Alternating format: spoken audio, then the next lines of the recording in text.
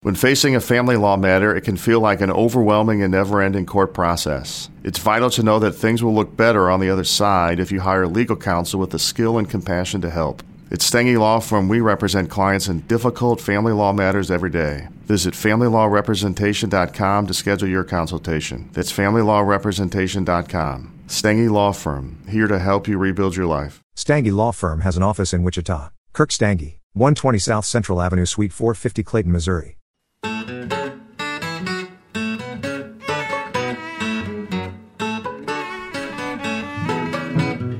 Great Hera! This is Pretty Much Pop a Culture podcast.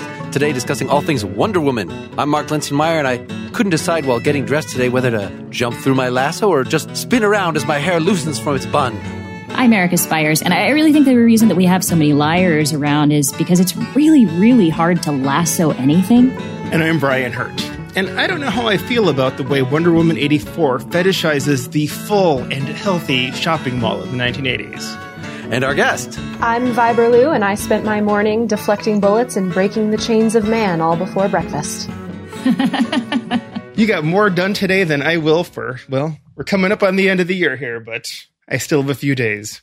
Great to have you back with us, Vi. Thank you so much for having me. I am so stoked to be here. Absolutely. What's been going on in your world, Vi, in the past almost year? Yeah, since last we spoke, I moved from undergraduate to graduate student, and I spend my time researching comic books. That is my full-time gig, which I'm just over the moon about. That's amazing. So what is that degree? That is a history degree. Okay, how does that work, Vi? Come on.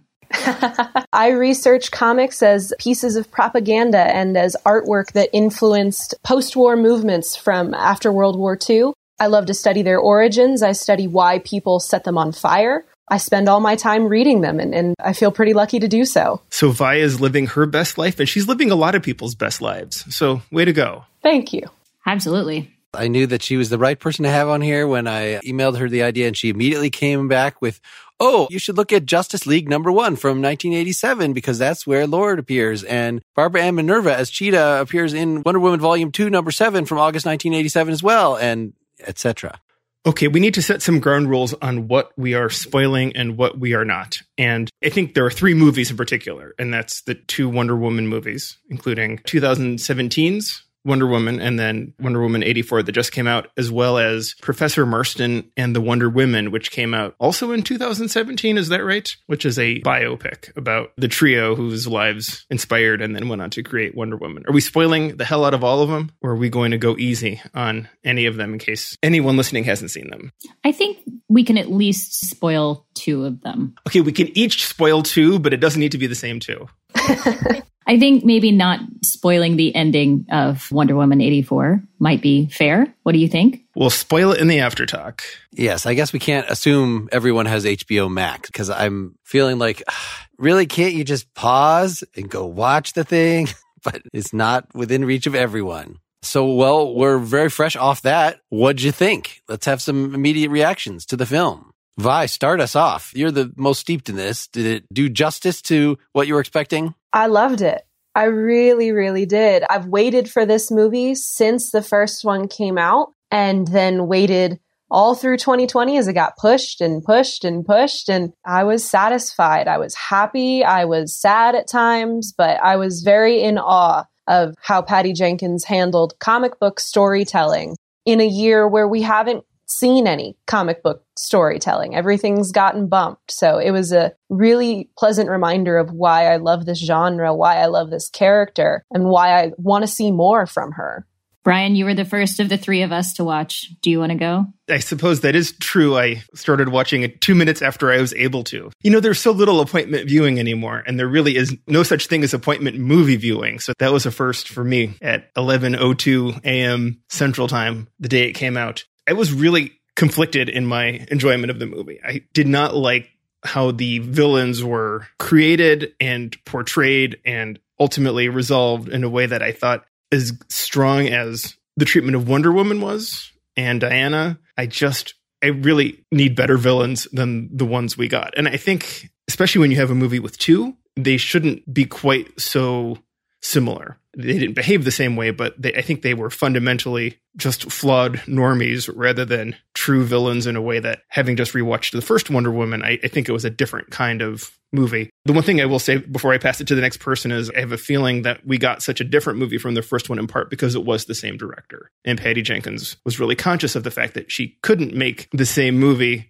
without being accused of it in a way that if another director had been pulled in, likely they could have stuck to a more traditional type of story without having gotten that kind of criticism. What about you, Erica? I disagree with you, Brian. I was very disappointed, honestly, in the movie. I had fun with it, but I was disappointed in a lot of it, but it wasn't because of the villains. For me, it was, I think the handling of the rules in the world just didn't quite make sense. I felt like it was clumsy and sloppy in terms of its storytelling and script, but I thought the actors were all very, very good. And in particular, Pedro Pascal was really given, and Kristen Wiig, they were both given material that would have been very difficult for a lot of actors to handle without it coming off as completely overwrought and cheesy. I know Pedro Pascal is known for doing a lot of Shakespeare, and I think he really sunk his teeth into this as though it was a grand Shakespearean role. And I don't think you could have done anything else with that and made it work. Let's get a fourth opinion here, man. We are all over. I don't know what quadrant is left for you, but let's get it, Mark. So I will give my summary assessment, but there's a reason in terms of the viewing conditions for this, I think. I did not like it at all at first. I thought it was a big pile of cheese that was slow moving and did not show anybody in a good light. As it proceeded, though, through the Raiders of the Lost Ark-esque action scenes and then the drama at the end, I liked it. It got me. Now, my explanation for that is, so I did not, like Brian, stop on Christmas morning as we were opening presents and say, oh, it's time to watch Wonder Woman. We did it in the evening. But during that day, a new TV had been unveiled. Santa brought a 55-inch QLED. So in setting it up, it suggested using this intelligent picture feature. Like, it'll analyze the lighting in the room and, adjust itself appropriately. And so we started watching the movie and everything was so bright. It was like a freaking basketball game. And it really made everything look fake and cheesy. And I was reminded of how people reacted when The Hobbit, in its pure digital form, 3D came out in the theaters and people were like, this is no good for this kind of movie because it's too clear. You can see the makeup on everybody's face. It's ridiculous. And so that was my perception of the first half of the movie. The soap opera effect, the telenovela effect is what it's called. It just made the dialogue seem cheesier. And it made it seem exactly like the opening of a sitcom. Then we paused it and I screwed around with it and turned that effect off and told it use movie mode. And the whole thing was kind of darker. And then coincidentally, from then on, it was a much better experience. So yeah, I have to take an aside here and really recommend that people use this feature once in a while just to see what it is. There's a famous episode of, I think it's a 30 Rock where Jack quits drinking and it becomes like a soap opera and the camera, there's no more shake. And it's so smooth. It just looks like it's this super cheap, steady single camera thing that is super creepy to watch. So I can't believe you watched half this movie that way, Mark. I think, we have a new TV as well. It's also a Samsung 55-inch and it's 4K. I think it might also be QLED. Yes, probably the same one. And I noticed that same thing when she was the first couple scenes when she was flying through the air and it just seemed so fake. But also, yes, I think I was aware of that as well as being when you have the technology to watch something and it's supposed to be better, sometimes it actually just points out flaws that you wouldn't have seen if you had the lesser TV. What do we do? Because then you watch Game of Thrones and you can't watch it correctly because it's too dark unless you have the right kind of television. These are the difficult decisions we're dealing with at the end of 2020. I will say that my husband, who is also the big comic book fan in our house, did like it better than I did. And I'm interested to hear more about what Vi thought because he actually brought some interesting perspective to it. Because there were times when I was rolling my eyes and he's like, actually, this makes sense to me because, and I won't spoil any of that. The attention to character building for Diana was important to me. And so I found in a lot of this movie that Patty Jenkins had pulled pieces from the comics that maybe you wouldn't expect her to, but that were very, very true to form. as Diana crushes firearms. And she says, I hate guns. I had a couple of people tell me, well, this is a political statement that I didn't need. And my response was, this is very much what she is in the comics. This is exactly who she is and what she stands for. So it was little moments like that that said that you took the time with this character to not just make her into a sequel character who's got no problems and she's badass and she's going to do all these things, but someone who has grown and grown in the way that all of your source material says that she's grown. I loved those little pieces of it. I think that is a good place to start with just Wonder Woman as an ideal, as an icon, as a model of virtue, considering not just this current movie, but her appearances sort of throughout. And that is, I think the detail about the guns that you're referring to, Vi, is kind of indicative of this whole foreigner making judgments about us, as opposed to she's dressed in red, white, and blue. And she is forced in the early comics to defend America. I'm going to go to America because America is the place where women can have the maximum equality. It was very much during World War II, how America is much better than the Nazis. And the early comics are all about her actually fighting Nazis, just like Captain America. But she's not Captain America. She is, if we need a Marvel thing, she's more the Submariner. I'm sure he'll get a movie eventually who is like defender of the ecology against the encroachment of man. Like she's that kind of, the world of man is committing crimes against nature all over the place. And I must come compassionate, but still in judgment of us. Well, she's an other, much the way Superman is, or I should say Kal-El is, right? She is among us, but she is not of us the way that Captain America is. So we just get this totally different view of her, and we get her different view coming through, which can come across as totally judgmental, I suppose, depending on how it's handled. Also from the comics, and in terms of, we often talk about our priors, and not just what we saw getting ready for these podcasts, but what we were exposed to in our lives. We had a Wonder Woman omnibus in our house. So all those early ones that Vi told us that we might get our hands on, and which I did reread some of, they were available from the library. I remember reading all those. And so the Amazon Olympics or the feats of strength, I think they celebrate Festivus. These Amazons, they're clearly not Christians, and there were airing of grievances. I think the whole thing. It was great to see that. And in fact, I accidentally, in my efforts to see a couple Wonder Woman TV shows from the 1970s, I saw the one with Wonder Woman's younger sister, played by introducing Deborah Winger.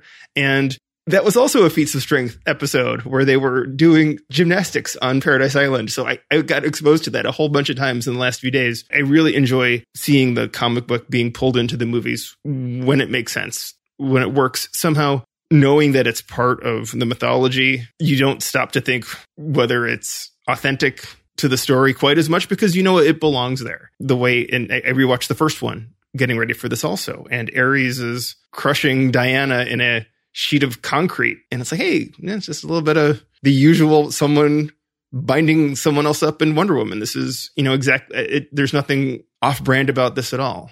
And I noticed you call it Paradise Island because Themyscira is the hardest name to remember.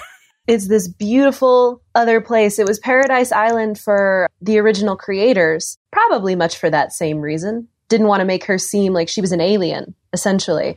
And what better place to be from if you are going to pass judgment on mankind than paradise? To come in and say, I not only have an opinion, but I have a valid opinion. I have come from a world that is perfect. And the comics weren't the first female utopia to exist, but they were definitely the first one to say that this female utopia has bearing on like our present day, that they pulled somebody away from paradise and stuck her in our world to say that there were problems and that they didn't just exist independent of one another. Now, after watching Professor Marston and the Wonder Woman, also not like the catchiest title, I feel like.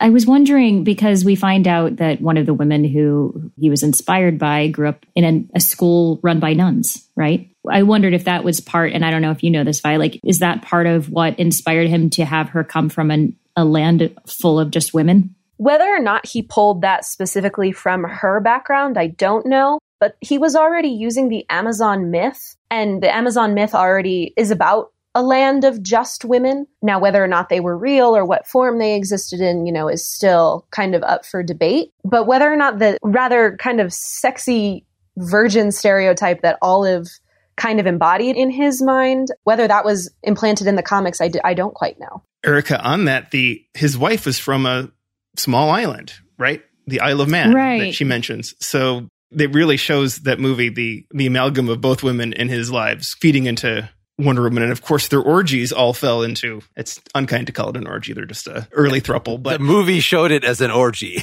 so it's okay. Well, I don't know, but I guess one dressed as a Greek princess or a Greek virgin, and one is a captain, and then the wife is somehow in a cheetah print. It's like, oh man, I feel like the origin every scene was a little too portentous of Wonder Woman to come. I was like starting to look at every knickknack and thing in the room to see if this is going to be part of the Wonder Woman mythology. And sure enough, a transparent airplane appears. So there we go. They sure did themselves a lot of favors casting Luke Evans as Professor Marston, when he was not, in fact, a sprightly, young, very well-defined in the chest area man. That was not his go-to look, but he sure looks a lot like Steve Trevor. Right. I pulled up, as the first sex scene happened, I pulled up the picture of the original three, and I said, now I just want you to imagine right now in your mind's eye that you're watching this same scene, and here's the throuple that you're watching. And he's like, yep. I'm like, very different. Casting means a lot in this movie. We all need to be excited by these three getting together. It was interesting, Mark, what you were saying about her choosing to come to America because these things were possible in America. And yes, there was, of course, that idealism in the time. But on the other hand, after watching this movie about Dr. Marston, I think what was interesting is that it wasn't that for them. He was in a relationship with two women, or they were all in a relationship together, and they had to keep it secret. And America was not a place where they could just live the lives that they wanted to live. So I think that brings up some interesting points of like, is this something that they still believed America could be? And that's what they're fighting for? Because did they just happen to use America because that's where they lived then? Because they could have just used a completely magical place to tell these stories. But it's almost like they wanted to bring it to life on the soil where they were not given such freedoms. Marston was super concerned with this concept of psychological propaganda. I wonder if that plays into the question that you're asking, because he saw opportunities, I think, in the United States, given the rise of just the comic book industry itself, but also the possibilities coming from the birth control movement, from the early suffrage movement, from the feminist movement. And yet he could step back and say there is more to be done. So in a way, I think Wonder Woman is both for him. She is psychological propaganda for the perfect woman, is what he wanted her to be. But that perfect woman needs an environment where she can be better and an environment that she can already exist in. It was good to see that biopic to get a sense of how peculiar his psychological theories were. This very much informs, of course, a big critique now would be these new films, they have a female director, even though this is something that's put forward as, well, there's a superhero that little girls could look up to, that finally they don't have to see themselves as somebody to be rescued. They can see themselves in the position of power. But from what I'm reading, the readership was still 90% male, at least when it started. And the writers, certainly Moulton himself, and then not Moulton. Professor James Marsden. That's what I keep thinking of. Yes, written as Charles Moulton was his pseudonym to start with. Professor Marsden, of course, is male, and he's creating this thing that is self-consciously propaganda. And one of the messages I read about was this whole thing about bondage is submission to loving authority. And this is actually directly echoes something written around the same time by Simone Weil, which is that authority and submission to authority is necessary for civilization to exist. That is not a political message that people throw around a lot now. And it's certainly nothing that seems to show up in the current movie that I saw. It's weird. It's very weird. And Marston was a weird man. But this concept of loving authority is so interesting because I think maybe what we're missing now is the loving piece, that it is not a one-way exchange. And his disc theory that he discusses, his theories of submission, require that both parties be willing to either submit or be submitted to in a way that is beneficial for them both. And I wonder if in this 2020 moment, we are aware that we don't necessarily have a loving authority. We simply have authority. So to create a message that says you should submit and submit willingly is not a mutual exchange at this time. Maybe if it was, we would see a Wonder Woman that is super pro-government or pro-rules, whatever she would end up being. I think in that movie, they draw that distinction between submission and compliance, right? And the willing and sort of the loving submission versus the unwilling or the compliance by force or by whatever. And I think we do have a dark echo of Wonder Woman and The Boys, which I don't think we've spoken since we all watched that. Is that something you're watching also on, is it Amazon? Are you watching The Boys? That, I guess it's 2 seasons now? I have not watched The Boys. I read Watchmen. I gave Watchmen a healthy try, and then I decided I like my superheroes very pure, very, very non-graphic. But no, I've heard wonderful things about it, and I am actually looking forward to giving it a watch. Hey guys, let's take a moment for a sponsor break. So it's the new year, and maybe you've made a resolution to read more. Or you're going to do something that keeps your body and hands busy, but you need something to listen to. Either way, what you're looking for in 2021 is Audible, the leading producer of spoken word entertainment and audiobooks. If you're a Pretty Much Pop listener, you've heard me mention Richard Adams' classic Watership Down more than once. Audible released a new audio version of this book in 2019, performed by Peter Capaldi, the 12th Doctor from Doctor Who. If you haven't ever joined Hazel, Fiver, and the other rabbits on their odyssey from the Sandalford Warren to Watership Down, then you're really in for a treat. In fact, I'm a little jealous of you. I've been an Audible customer for 6 years, and now is a great time for you to become one too. Just visit audible.com/pretty or text pretty to 500-500 to start your free 30-day trial. This gives you access to thousands of titles, including podcasts, guided wellness programs, theatrical performances, and exclusive Audible originals, all accessible with a convenient all-in-one app. And even if you are an Audible long-timer like me, you'll be excited to learn about Audible Plus, a new plan that features unlimited listening to select content. I have E.H. Gombrich's A Little History of the World queued up, as read by the incomparable Ralph Cosham. I almost can't wait to do the laundry and dig in.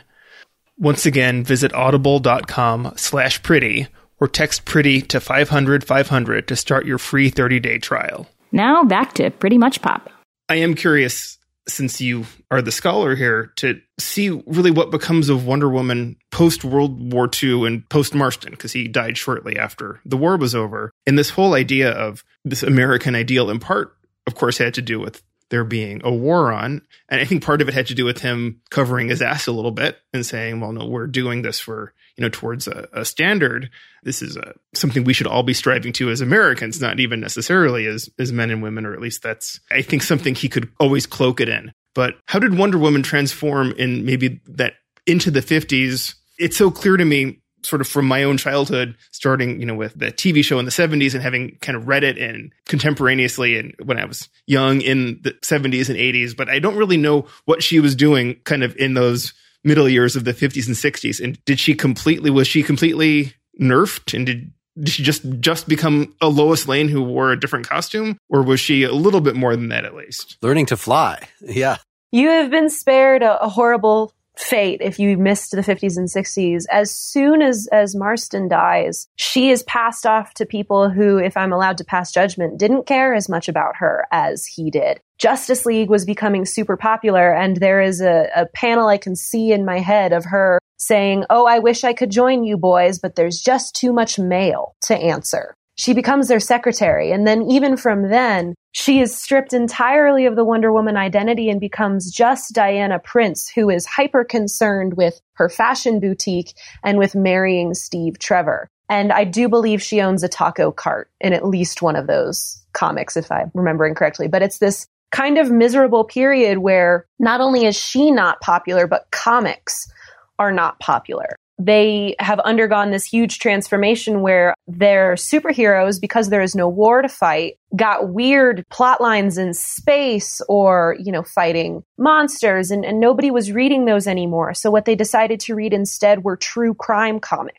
And those ended up being so violent and graphic by the standards of the 50s and quite honestly, today's standards, that they were banned. They were burned in bonfires, they were banned, and then the Comic Code Authority steps in to say, here is exactly what kind of story you are allowed to tell. Wonder Woman did not meet those standards. She was too sexy. She was too forward thinking. She did not represent what they wanted the ideal woman to be. So she was really relegated to the back burner until the 70s. And there's credit given to Gloria Steinem for finding her again, essentially, and reinventing her with her cover on Ms. Magazine. That kind of popularity that comes from the second wave of feminism, that's what brings her back to Linda Carter and to being powerful and to using Diana Prince as an identity, but not her only identity.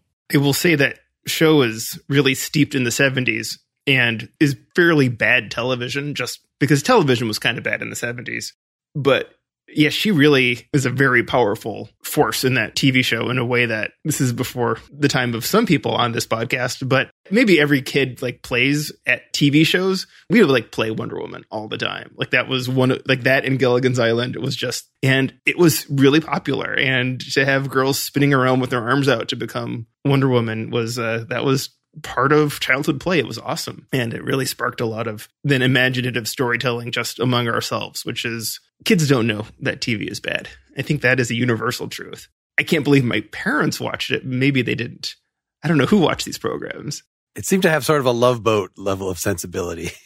Like that same cheesy, long form, supposedly comedic setup. It undergoes this really interesting transformation that I will admit I did not like grow up watching these. They're a little bit before my time, but I do love them as part of Wonder Woman's history. And the stuff about Nazis, the early seasons of that show where they said she's going to be in her roots and she's going to fight Nazis. They didn't sell, which I find to be so interesting. They wanted the campy 70s feel for it to make her relevant again. So I can't speak to what television was like in the 70s or if it all looked like that. It sounds like maybe it did. But that's what they wanted for her. It was almost intentional. I had thought that this had been rebooted recently because I confused it with the Bionic Woman. That is how similar all this 70s stuff was. That this and the $6 Million Man, like, I don't know, those kind of all blend together for me as far as what was actually going down at the time. Mark, they tried to. In the 2011, there was a TV pilot from David E. Kelly wrote the pilot, and there's a crazy picture of Wonder Woman. She's no longer she has like tight pants on. Did any of you see this? Yeah. Well, Mark is showing us, for the listeners, Mark is showing us the cover of what? It's a graphic novel from J. Michael Straczynski from around that time, Odyssey. There's a whole thing about how he redesigned the costume to make it actually something you could fight in and did not seem as sexist, though, of course, it is very skin tight and sexy. But so are the men's, I mean, I don't have a problem with that. I think it is funny to me still that our Wonder Woman today, our Gal Gadot, is still in things that would be difficult to fight in. Not as much so as some other superheroes that we've seen. But kind of understanding like the time when this came out, how that costume originally did probably show a lot more power. Like the idea, yes, it was sex and it's sexy, and they probably wanted a lot of men to buy it and read it. But also the power of a woman to be able to show her legs and her body in a particular way. It did show, it showed power in a way that women weren't allowed to really. And now women are allowed to. And I think we find in modern days, some women find power in showing it and some women find power in, like for me, myself, it's got to be practical. The more practical it can be to fight, the better. And that doesn't mean you can't look great doing it. That's why I loved Captain Marvel had, I think, one of the best costumes for superheroes that we've seen, in my opinion. Yeah, and this debate goes on, even just between the films. There was a big issue with the 2017 Justice League, where they redesigned the Amazons' costumes. And now the Amazon costumes, Erica, like you said, like already have some questionability to them, whether they're like, quote unquote, historically accurate or whether they're functional is super subjective. But Justice League came in and Joss Whedon said, no, sports bras or regular bras only. And female viewership said, why? Why would I wear that? Why would I wear less than a swimsuit to do my superhero work to do my Amazonian work? And there was a difference between even just those costumes. There was something empowering about 2017's Wonder Woman, the Amazons, the way they looked, the way they moved, and between Justice League, which came out less than 6 months after that movie. I didn't realize that. Are folks aware of Herland, the Charlotte Perkins Gilman novels? This is something we covered in Partially Examined Life on our feminism episode, and just in terms of talking about what would the ideal all-woman society be. I think it's a little bit of a kludge to make them also be Amazons, to make them also be warriors. The fact that they have no one to fight, and yet they are so scarred by their martial past and how they were enslaved at some point that they train all the time against each other because they might have to fight at some point. Whereas Herland is sort of more of a straightforward thought experiment. What if you didn't have testosterone causing all this aggression? It becomes a much more rational, this all-female society that's in an isolated place, and men roll across it. This is early 20th century book, and are able to see what their society is like. And, they're just much more cooperative and rational and kind of what you'd expect, as opposed to Amazonian ass kickers with their very particular religion and hang-ups in terms of it's not always straightforwardly truth and justice. It's, I have taken sacred oaths and these other things that are pulled from or related to Greek mythology. They can be a seemingly violent society, which is almost in contrast to what maybe their viewership would like them to be.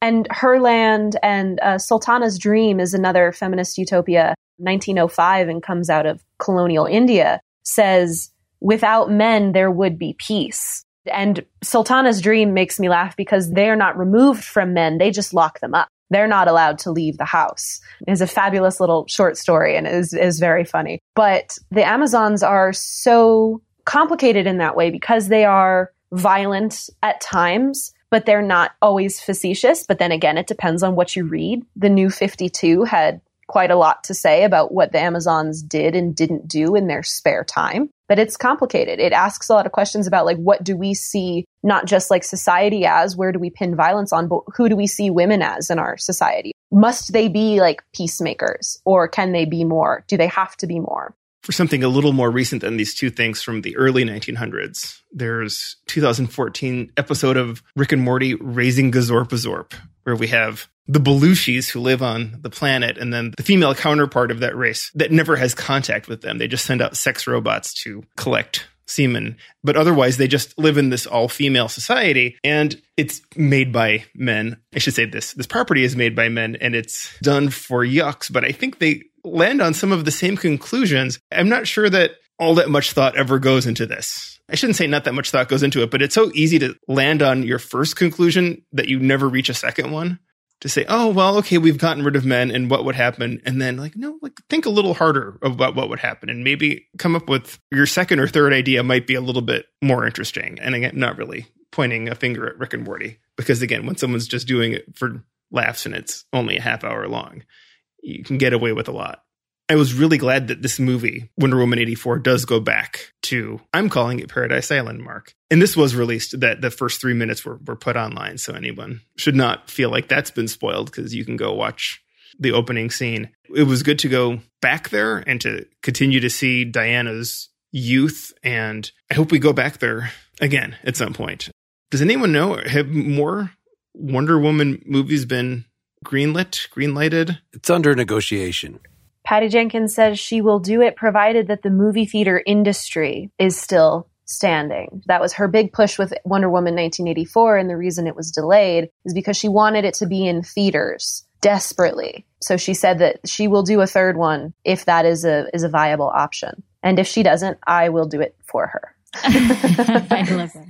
I want to just get back to the Wonder Woman 84 a little bit. One of the points that my husband brought up that he really, really liked about this film is that it's not a story about how strong Wonder Woman is. It's about the power of truth and combating people who aren't going to punch her, but people who can control people, with their minds or their persuasion.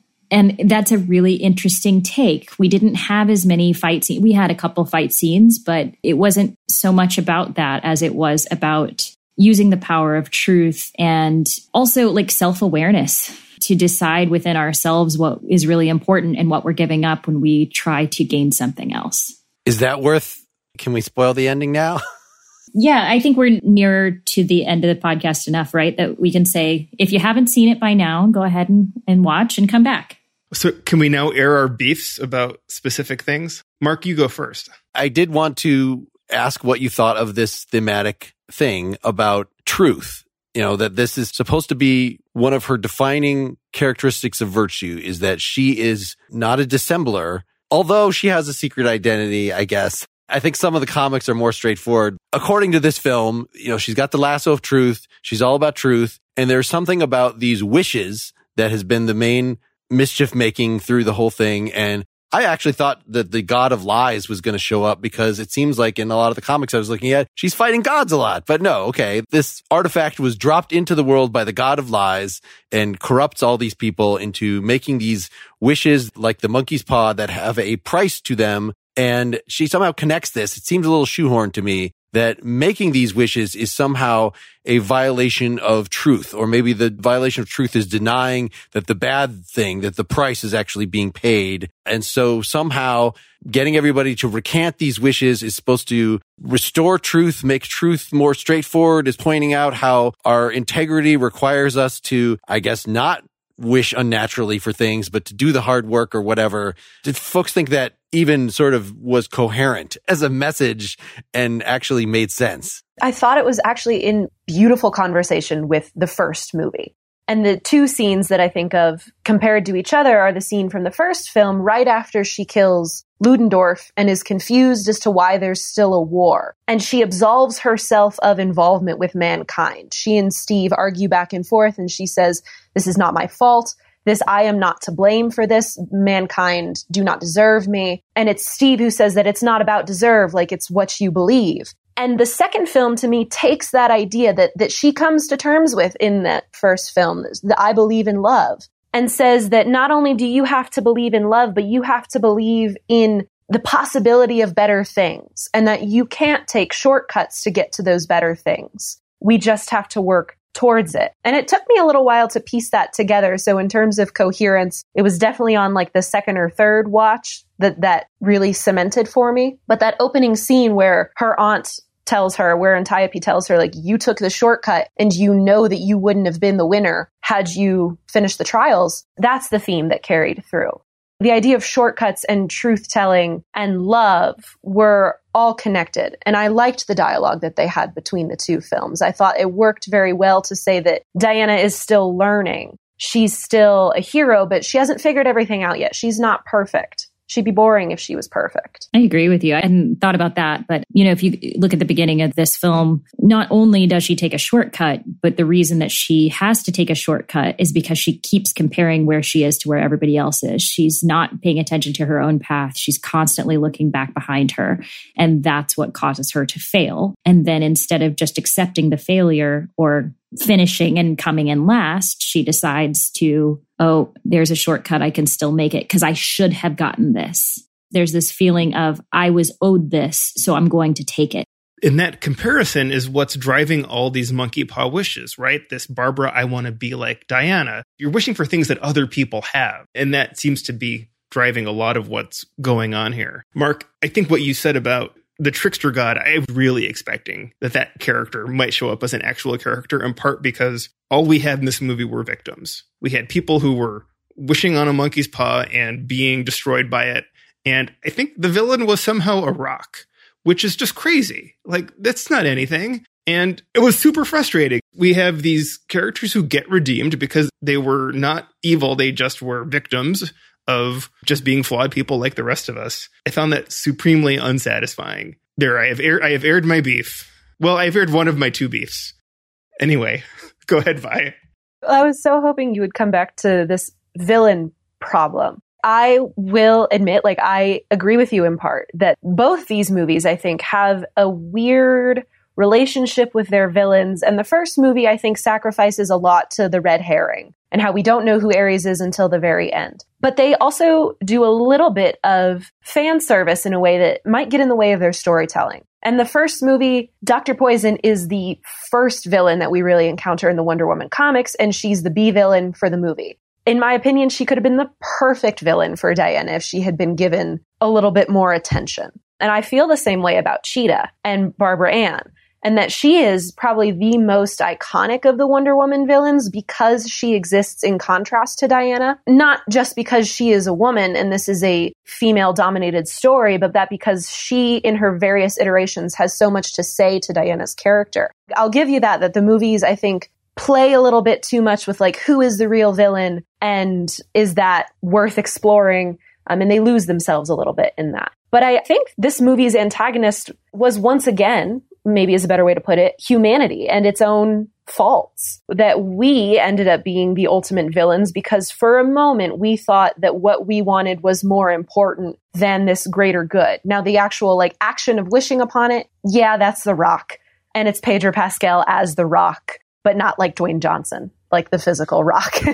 But at the end of the day, like Diana isn't defeating Maxwell Lord. She doesn't have to take him out. She has to speak to humanity and say, I know that you are hurting. We're all feeling this way. The only way that we can accomplish anything, the only way to get a better world is to work together and to say that what we desire may not be for the greater good. That was, to me, the antagonist, is desire, is the momentary belief that humanity is anything other than good at our core. Because that's what she struggles with in the first film, too. I think it was also a great, I don't know why they decided to set this in 1984, but boy, I feel like that was a perfect time to harken back to in the Reagan era and the wanting and needing and, you know, this idea of like this very inflated wealth that we were seeing. So when Max Lord's character was first introduced, it felt just right. This television personality of you can have this. You already have it great, but can't you have it better? And you deserve it. And of course, that's something we still struggle with to this day. But in that time, it was in the forefront of like even our political landscape. That's just how people seem to believe this is America and we're great. It's this really interesting modern moment. I loved the setting of 1984. Again, was not privy to it, but I love the way it looks. Like, first and foremost, like the kind of campiness of those early scenes was, to me, I was like, this is modern America. Like, this is what it looks like, and here is where it was born. But beyond that, it is the moment where we see like inequalities with wealth and with ownership, with ideas. And I thought that it was a really powerful place to put her. More powerful than sticking her in the modern era, which Grant Morrison's comics, the Earth One series, they do. They put her right in the present day. She is at a women's march with the pink hats. And that comic, I love it. It's beautiful. But I think had Patty Jenkins taken that route, we would have said, oh, okay. It wouldn't have spoken to us because it didn't have the longevity to say that we are still in this moment. Can I ask a continuity question? And I don't know if this has been retconned or has been addressed. The first movie, when she gets the picture from Bruce Wayne, is that supposed to be set in modern times? Yes. So that is post Batman versus Superman, which would technically, if we are to believe that it happens in the present day, would be 2016. And we have this thanks for bringing him back to me moment with the photo and the watch. And hasn't she already had this creepy interaction with him in 1984? It seems like her response to all this is off based on this movie now having happened a few decades before, or 3 decades before Wonder Woman happens. I think it hinges on that last real line of his where, spoilers again, are we past it? Oh, we're past that. Cool. Where she's crying in his arms and she says, I'll never love again. And I just got you back. Like, what am I supposed to do without you? And he says, I'm already gone. To her, he was there emotionally for her, but really like physically, even though we see Chris Pine, whoever was playing Shadow Chris Pine is really who we are meant to imagine in that moment. And so in the first Wonder Woman, where she gets the photograph and then she pulls out the watch, and she says, thank you for bringing him back to me. I do feel like that's fair, if only because she has come to terms with never really having him back in the first place, that this was a lie. There is also another potential continuity thing. I don't know if you picked up on, Brian, but she also says in Batman v Superman, 100 years ago, I walked away from mankind, from a century of horrors. Men made a world where standing together is impossible. But then we find out she actually stepped in 1984 and like saved mankind. That was my question kind of about this character and what we think about. There's a lot of years that are skipped there. She was just going between a few different identities as being an archaeologist. Like, is it okay to be a superhero in hiding? What is it about the fighting at the mall in particular that she had to come out at that point? It just seems a strange setup plot-wise. My absolute favorite Easter eggs in the film are the photographs in her apartment that show her life from 1918 forward, where you see that she's had perhaps like a quiet existence as a hero, but not unimportant, that she is at the liberation of concentration camps in the 40s, and that she has been all across the United States doing, we don't know, but we have to assume based on who she is and her argument that she gives herself up every day and that she's happy sacrificing herself if only she can ask for one thing in return. We have to assume in some part, I think, that she has just been a hero, but quietly, that she hasn't sat back. She just hasn't asked for recognition, because with recognition comes maybe responsibilities that she doesn't want. She doesn't want to be Wonder Woman. She just wants to be somebody who knows that humanity is capable of good, and if they need some help along the way, she will be there to help.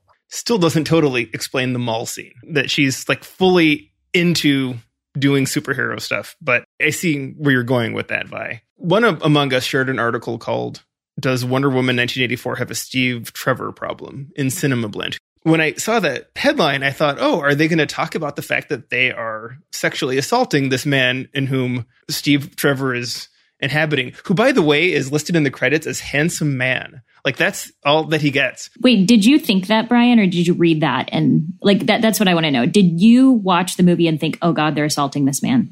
As soon as it happened, I thought if the genders had been reversed, this could not have been made, because this is so gross. And I think like Wonder Woman's assaulting him, and like Steve Trevor is like kind of is too. Like the whole thing is just nasty, and I hate it. Can't I have just this one thing, just this one body of a person whose family probably is wondering why he hasn't called them because he has a ghost of my boyfriend in it? Can't I just have that? As a writer, I would use this to indicate how gross someone was by using that. I mean, the whole thing is just nasty and kind of horrible. And that's what I thought the article was going to be about, and it wasn't. It was actually a more reasonable article about, thematic stories and what role a man plays in her life and her emotional development. But that was one of the things I just absolutely did not like about this movie. I thought it was just wrong.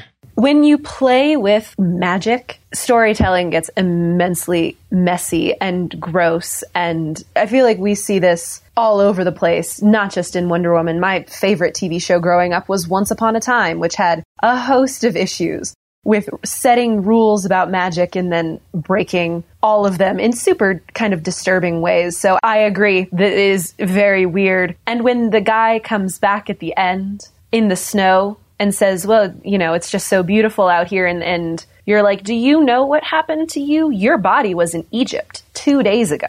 There's all those kinds of questions about it. But I think it's more indicative of the particular plot device used for it and less indicative of what Wonder Woman wants in her storytelling. It's just a messy detail. Magic is a messy kind of way to tell stories. They played with this kind of trope in many movies past. And I think what they were probably playing with, because yes, they could have, why couldn't they have just, if it's magic, why can't Steve Trevor just appear like the bombs? But I think they were playing with the idea of his soul, of the soul of Steve Trevor. And I think they might want to bring him back in another film because he's just so great. And now they've brought on this idea of this soul because he said he was somewhere else. He didn't know exactly where it was, but it was good. Then the other part of me thought, well, maybe they did it as a device to help her open up to the idea of love with somebody else. Superman. She's got to get it on with Superman. I mean, it's weird, but I didn't think that. And then all of a sudden I started reading all this stuff about how they had raped this man. I'll have to think about that more. I do not want to end on that particular note. Is there a final thing that is not a rape this man that we want to? I would like to know in the comics, does she find love elsewhere? In side stories, alternate universe? She's kissing Superman in something I just looked at. So I don't know. The New 52 says Wonder Woman and Superman are a power couple for 2 minutes. Oh, okay. And then they're not good for each other, essentially. But many of the iterations are just different versions of Steve Trevor, because the issue with the comics is that they are not one continuity. They are different writers finding the character and saying, what can I do with her? They pick her up and put her in what their version of her world is. So Steve Trevor is malleable in that way. But that being said, like, some of the comics have her in relationships with women. She comes from an island of all women. There is a panel, and I'd have to look again to see where it is, where Bruce Wayne asks her, like, why don't you have a boyfriend, essentially? And she looks at him and she goes, I'm from an island of all women. I'll let you figure that one out. So she has room to move around, but she is very often attached to Steve Trevor, if only because the comics don't always speak to one another. They just speak to who is in charge of Wonder Woman right now. And that, to me, is the biggest piece of this. Who is in charge of Wonder Woman? What do they have to say about her? That really defines, like, what we take away from her, I feel like. Steve Trevor is a Trill. He just lives inside the bodies, the host bodies. Well, thank you so much, Vi, for coming back. Can you stick around so maybe we can get a little more into Wonder Woman minutia in our after talk here? I would be honored. All right, so folks can get that if they support us at patreon.com/prettymuchpop. May your does she have a may your day be wondrous? What is her? Does she have a phrase that she says? Live long and prosper. Suffering Sappho. I hope you have a wonderful day. Suffering Sappho. Thanks, listeners. Bye. Thanks, bye. Thank you for joining us. Bye. Get more Pretty Much Pop at prettymuchpop.com. Get bonus content for every episode at patreon.com/prettymuchpop. Pretty Much Pop is part of the Partially Examined Life podcast network, and it's also presented by openculture.com.